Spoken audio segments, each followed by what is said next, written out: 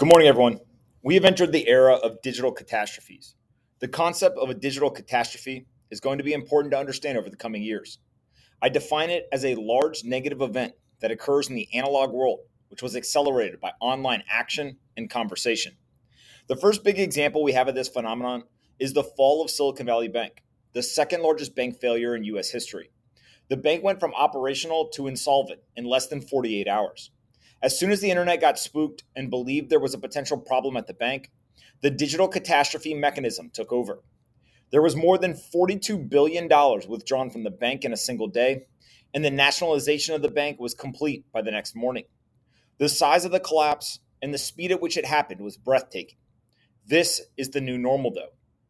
Digital catastrophes have two main components to them: A, information, and B, action. As we saw with Silicon Valley Bank, millions of people were aware of the bank's issues within hours, regardless of whether someone was a customer or not. But the customers didn't need to leave their office, get in their car, drive to the local branch, and wait in line to withdraw their money. They could simply navigate to a new tab in their browser, log into their account, press a few buttons, and move their money. It would have been physically impossible for Silicon Valley Bank to receive $42 billion in withdrawal requests in 24 hours without the internet. People wouldn't have even known that a bank run was underway, let alone had the time to get to the bank to make the request. Silicon Valley Bank was the victim of a digital catastrophe. The internet was weaponized by millions of people to create the second largest bank failure in the United States. Speed, scale, catastrophe. My guess is that we will see many more of these in the coming years. The ability for information to move at the speed of light has already led to a lack of trust in institutions, an increase in independent thinking, and a faster velocity of content creation and consumption. Couple the speed of information with dissipating friction when it comes to taking action, and you can clearly see that people will use these newfound capabilities for both good and bad. One way to think of the Silicon Valley Bank digital catastrophe is to see the withdrawals as a DDoS attack.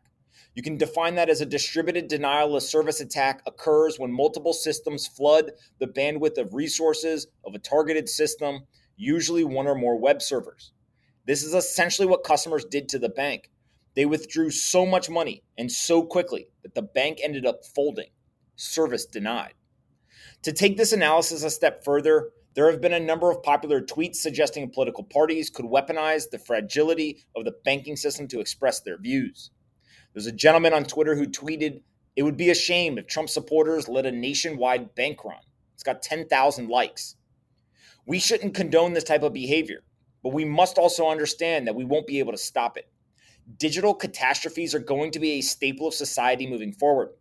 We have seen throughout history that people will use tools of coordination to help their fellow citizen, while also using the very same tools to destroy the things they disagree with. In this political example, citizens could easily be stopped from marching, protesting, or even gathering. The analog world has a response to various analog tactics. But what is the response if a large political group decides to log into their computer and withdraw their money from a single bank? This is no different than when a large group of the internet decided to target a single stock as part of the meme stock hysteria. I don't have the answers here. Frankly, it's hard to wrap my head around all the ramifications of digital catastrophes, but it feels obvious that this is where the world is headed. I'd love to hear from each of you what you're thinking on this, whether other digital catastrophes have occurred, and how do you think governments or societies will respond to these in the future? You can respond to the email or leave a comment. I read them all and I try to get to as many as I possibly can. Hope you all have a great day. Sorry to be the bearer of bad news on a Monday morning, and I will talk to all of you tomorrow.